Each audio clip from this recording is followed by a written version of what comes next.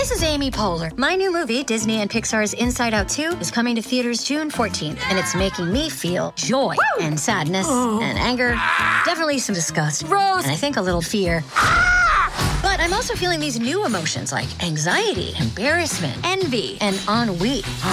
It's what you call the boredom. Okay, that one was weird. It's going to be the feel everything movie of the summer. Disney and Pixar's Inside Out 2, rated PG. Parental guidance suggested. Only in theaters June 14th. Get tickets now. Another day is here, and you're ready for it. What to wear? Check. Breakfast, lunch, and dinner? Check.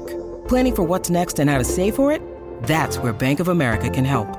For your financial to-dos, Bank of America has experts ready to help get you closer to your goals. Get started at one of our local financial centers or 24/7 in our mobile banking app. Find a location near you at bankofamerica.com/talktous. What would you like the power to do? Mobile banking requires downloading the app and is only available for select devices. Message and data rates may apply. Bank of America N.A., member FDIC. Look, Bumble knows you're exhausted by dating. All the must not take yourself too seriously and 6'1" since that matters. And what do I even say other than, hey? Well, that's why they're introducing an all-new Bumble, with exciting features to make compatibility easier, starting the chat better, and dating safer. They've changed, so you don't have to. Download the new Bumble now. Welcome to the New Books Network. Welcome to New Books in Literary Studies. My name is John Yargo, your host. Today's guest is Susan Stewart, whose book, The Ruins Lesson, Meaning and Material in Western Culture, was published through the University of Chicago Press in 2020. Susan is the Avalon Foundation University Professor in the Humanities at Princeton University, and is the author of the books On Longing, The Poet's Freedom, Nonsense, and Poetry and the Fate of the Senses. Additionally, Susan has written the poetry collections Red Rover, Cinder, and The Forest. The Ruins Lesson is a rich and provocative study of the enduring riddle of ruins in our cultural imagination. This is a book that draws on the vibrant resources of humanistic inquiry, philology, historicism, speculative reasoning, that feels like a vital, if indirect, contribution to our own understanding of the ongoing COVID pandemic, climate change, and other specters of our doom-scrolling present. Welcome to the show, Susan. Thank you. It's a pleasure to be here. First, can you discuss the evolution of this project? When did you know you were writing a book about ruin? And did you know from the start that you would draw on such a wide-ranging archive that would include Egyptian inscriptions, Wordsworth, and Piranesi? I've been thinking about ruins for quite some time, and from many different perspectives. In the late 90s, I had an invitation to write something for an issue of the Kenyon Review devoted to American memory, and I decided to write about an abandoned farmhouse I had played in as a child. I'd been teaching in the summers in Rome for 10 years at that point, and so of course I'd been thinking also about Roman ruins, and I had a long-standing interest in printmaking and the work of Piranesi.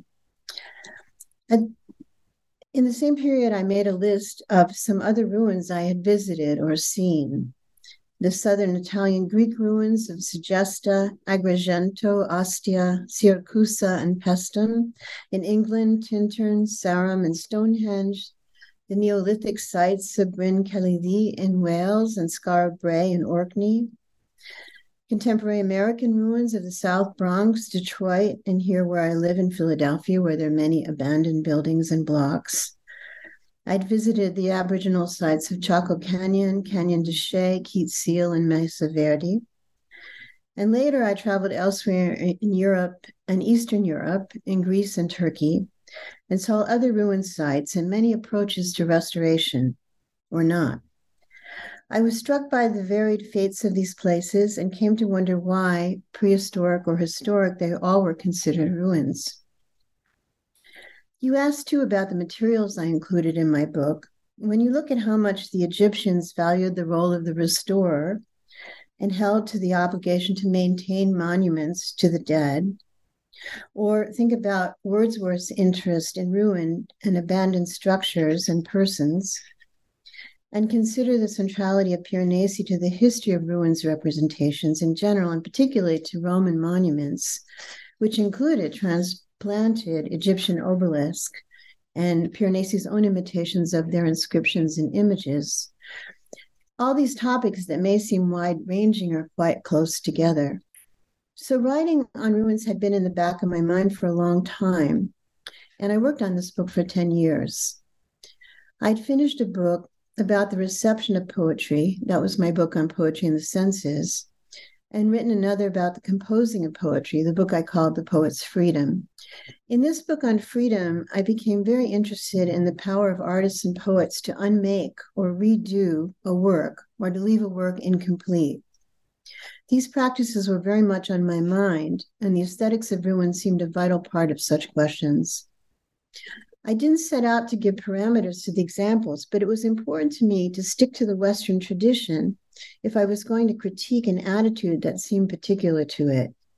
Other cultures, for example, Japanese or Chinese or Mayan traditions, have quite different attitudes and approaches to damaged materials or materials that are abandoned from the past. The Ruins lesson is innovative in both the kinds of questions it asks and the kinds of objects of study it addresses. Could you talk about your commitment to interdisciplinary work? When I work, I try to keep my sense of the question before me and pursue whatever domains might be relevant to it. Ruins are so important to so many art forms, and I can't imagine how I could limit a study like this to one discipline or medium. Yet, of course, in many ways, my focus on representation and aesthetics is a limit in itself. For example, I haven't dealt with the politics of conservation policy, the history of nationalism in relation to ruins, or even the later history of photography in ruins. And I've studied ruins that are intelligible as places. These are often places with names that are undergoing some transformations in meaning. I've been drawn to art and not so much to the sphere of ruination or sheer destruction. At the heart of my study is the immateriality of poetry and the immateriality of the knowledge of how to make art. I see scholarship in turn as communal effort, and not all the tasks that arise need to be my task. I hope that I can spark some scholarship by others in that regard. Would you sketch out the scholarship that you're engaging with? Which scholars do you consider important precursors to the work you're doing? Who are the major interlocutors for you?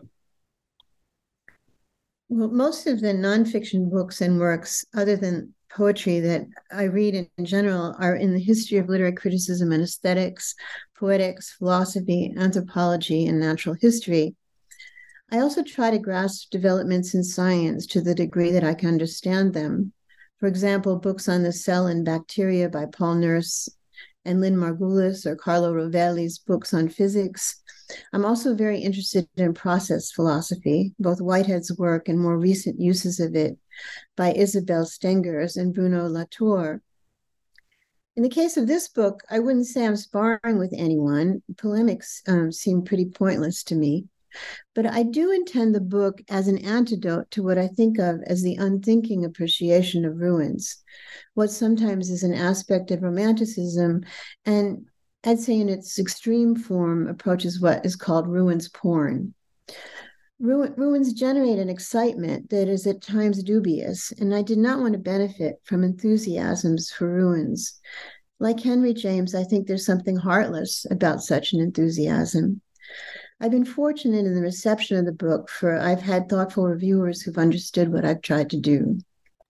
I think that leads really well into my next question, which is, I view one of the central investments of the Ruins lesson is in critiquing what economists have callously called creative destruction, or what the tech industry calls disruption, the ways in which ruination is thought to be necessary for progress. How might a humanistic approach challenge or complicate the narratives about ruin that dominate our lives? Well, I'll say some pretty obvious things, but they were important in the background to my book. In the most fundamental sense, capitalism demands the monetization of bodily energy. In exchange for wages, the laborer submits to being worn and used. There's a principle of planned obsolescence underlying things and persons throughout this system. Machines are replaced, and so are workers. And those workers whose health has been ruined might then find their bodies subject to the for-profit health and pharmaceutical industries. To my mind, it's a central tenet of humanistic inquiry that individual persons, their lives, their creativity, exist in and for themselves and are beyond utility, as they are also bound up in the fate of all other persons. Accepting the inevitability of death and suffering, doing what we can to endow the end and ends of our lives with meaning, is quite different from living subjected to ruin under the forces of profiteering. The climate crisis has brought the most irrational dimensions of capitalism, the most self-destructive dimensions, to the fore, but they were vividly at work all along in the wage labor system. I've asked you to read a passage from the Ruins lesson. I believe you're going to read an excerpt on the ruined woman trope. Yes, I can read the introduction to that chapter. Yeah, that would be lovely. I'll just read this first paragraph. Human beings can be agents of the destruction of the built environment, but unless they are suicidal or subjected to an impeding violence, they do not suffer passively the effects of weather and time. They protect themselves through making and building those very forms that will be damaged in times of war. Nevertheless, we do speak of ruined persons, and our frames for such figures are more often than not divided by gender. A ruined man is one stripped of his material resources, damaged by fate or circumstances, unable to complete an intended future, yet continuing to exist. A ruined woman may also suffer such a fate, yet the ruin of women has been tied inextricably as well to ideas of women as material and to the cachet of value that is a woman's body, and particularly her virginity and chastity. Wherever women are themselves considered to be material or property, where their sexual and reproductive powers are mediums of exchange, their ruin is calculated within such a system and remains tied to the value of their bodies alone. I'd like to talk to you about some of the stylistic choices that you're making in that passage. You are well known among academic scholars for the beauty of your prose. For instance, Eric Keogh, in the Elements of Academic Style, uses passages from your book on longing as models for well-written academic prose. What are your values as a crafter of academic prose? And perhaps how are they reflected in the passage that you just read for us? Well, thank you. That was news to me to learn about that book. But it's not really a book. It's a wonderful book for those interested in academic writing. Yeah, I'm glad to know about its existence. But it's not up to me to judge the effectiveness of my writing for others. It's important to me that I write with those other persons in mind, often, in fact, specific persons in mind. I never feel I'm just producing a text. I'm speaking to others and listening to what others have said before my scene of writing and to what they might say in response. And of course, I approach prose and poetry differently. As I revise, I read both forms aloud with my voice. I say this because neurologists seem to have recently discovered that we actually do read aloud, even if we think we are reading silently. It's just that our larynx isn't producing sound at a level that we can hear. I find this amazing and so interesting for thinking about the production of writing. But poetry is not a kind of writing that I can compose by rationality alone. Poetry involves my physical being from the moment I begin to envision or sense a poem. As far as guidelines go, they have to do with my vices. I always have to edit my tendency to write long, clause-ridden sentences. And I like to have human agents perform human actions. So I always try to avoid the passive voice and the magical thinking that makes it sound as if things are in charge. You mentioned your desire to avoid clauses, but what struck me about the passage was that wonderful sentence where you're talking about the ruined man trope and how, in some ways, that sequence of clauses like simulates an argument. It's sort of leading us through sort of cause to effect in a kind of wonderful way. Yes, I try to pace things and make the time flow at varying rates throughout the course of any given paragraph, say. I think it's important to land on points and not just have them at work in there.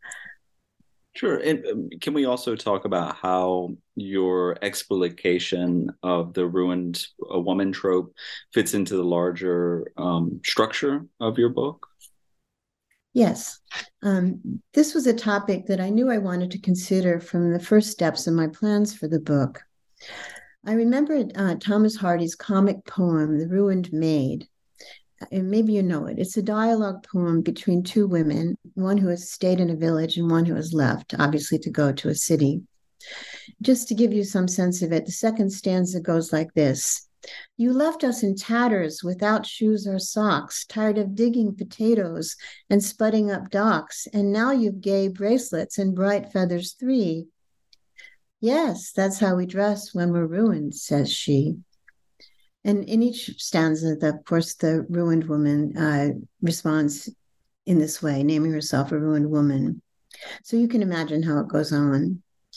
As in much of Hardy's work, the apparent comic tone masked something tragic. He was much concerned with the theme of the ruined woman and women's independence. We can picture Tess's final moments as Stonehenge, for example. I didn't end up writing on that poem, but as I began to think about how virginity and chastity are tied to ruins, I came to realize how key women's fidelity and sexuality were to stories of the destruction of cities in the Hebrew scriptures. And I began to read as much as I could find about the history of the Christian cult of Mary, the Virgin Mary, and later the place of Mariolatry in Christian history, and its position during the iconoclastic campaigns of the Reformation. At the same time, I saw many connections between the Mary cult with its flower and well imagery and the classical traditions of the Vestal Virgins as they hold up the integrity of Rome. And I also was engaged in thinking about the association between nymphs and life-giving springs and streams. I'd like to ask you about the role of Rome in the sort of creative imagination around ruins. I circled this line in your book, Rome's, quote, corpse of greatness. What is the role of Rome in ruin thinking? Well, it's true that Rome's ruins came to dominate the sensibility of ruins appreciation in the West. And this is partly just because of the availability of Rome as a place to travelers. And by the early 16th century, various artists, painters, printmakers were coming to Rome to make representations of the ruins.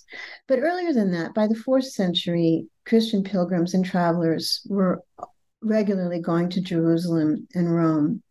Some went to Jerusalem through Salonika and others sailed from Venice. But reaching Rome was, of course, easier. And Roman structures were pondered and allegorized by early church fathers. Often that you would see Roman ruins in the background of nativity scenes. And you have this idea of the new birth, new growth coming out of the old ruined world. And that's a motif of ruins, literature, and art throughout history, this notion of new life growing.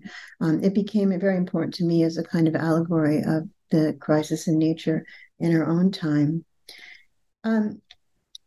But there also, at the same time, church fathers used Roman structures for building.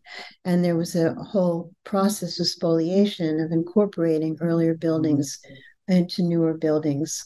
And gradually, with humanism in the Renaissance, legal protections developed for ancient buildings. So this played a huge role in, as you know, in the development of humanism and was inspiring for the preservation of ancient texts and the renewed study of the classical world. Eventually, in the 17th century and forward, the academies of the French Academy, for example, were established. And then there was a whole discourse and commerce around representations of ruins. So it's a tremendously complex and interesting history that's not only tied to the destruction of Rome by barbarian invasion, or what's called barbarian invasion. One of the things you chart in the book is the role of printmaking and how material culture is so central to thinking about ruin culture. Can you talk us through that scholarly contribution you're making? Yes, I mean, this was part of the idea of traveling to Rome to make images, and of course, printmaking was all about making copies and having multiple copies, and there was a great deal of piracy, as well as copying within establishments for printmaking. You write about Piranesi, and it might be helpful for our listeners to sort of learn who this figure was and how he fits in with this longer history you're telling about the cultural imaginings of ruin. Well, Piranesi was a Venetian. He was born in 1720. And if you look at the legacy of his career, you'd have to extend it all the way to the period of the French Revolution, when his sons moved the archive of his prints to Paris. Later, that archive came back to Rome, where you can visit it today and see his copper plates. Piranesi was an artist of tremendous inventiveness, in the sense both of advancing the possibilities of printmaking, everything from connecting it to the three-dimensional effects of, say, carving, to new ways of representing clouds in printmaking, working with tremendous facility as a draftsman. He took great pride in visiting ruins and measuring them. He bitterly critiqued the measurements of anyone else who might have come near the ruins he was talking about. And he also had a huge influence on the appreciation and representation of ruins in by others, especially by the Adams brothers, the Scottish architect brothers. Piranesi was an amazing intellectual in the sense that he was engaged by problems of representing the imagination, representing the unseen. With his prison series or his grotesque, he showed worlds that we could describe as mental worlds. At the same, and you can see that's in great contrast to this obsession with accurate measurement, which had been the preoccupation of other printmakers in Rome who preceded him. And he also had a kind of unusual agenda, political agenda. His works were not particularly religious. He also often represented people who were alienated or disenfranchised from the culture in the shadows of his ruins. And he really wanted to reawaken a sense of the magnificence of Roman culture, not simply in its monumentality, but also in its generosity toward public space. That was one of the ways that he conceived of his project. He also, for a long time, pursued an idea about the Etruscan origins of Roman architecture. He was from a family of stonemasons and architects, so he had a very deep knowledge of how buildings were constructed, and not just buildings, but lots of public works as well.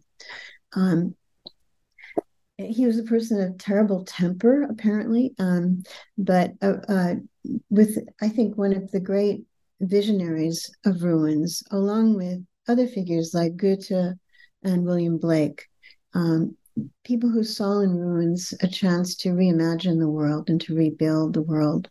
I like to ask guests how their scholarship fits in with their teaching. do you teach the material in this book? How has teaching influenced your thinking and writing about ruins? Well, I actually have not taught a course on ruins. I try to teach what my students most seem to need. And so my teaching usually is centered in the history of poetry and poetics, or poetry and philosophy, and the history of criticism. I have enjoyed teaching the long history of pastoral forms, which of course starts with the classical tradition and early idylls and eclogues, and has gone all the way to become a vivid topic in contemporary poetry and environmental criticism. And I'm sure that teaching influenced my writing on ruins, because I became particularly interested in the ways that nature shapes and overcomes ruin forms. And finally, I'd like to ask you what's next. I know, this book, after 10 years of labor, was published relatively recently, 2020. But have you given thoughts to your next project? Well, yes. I'm finishing a new book of poems now, and I'm deep into my next prose project. It's a brief and more speculative book that I'm calling Poetry's Nature. And it's concerned with poetry as a living form, an art that involves rhythm as well as measure, as it unfolds in time. And I first have an obligation to deliver 4 lectures on the topic this May at Oxford, and then I have next year to shape the volume. Excellent. We will look forward to both of those projects. Thank you so much, Susan, for joining the podcast. Thank you.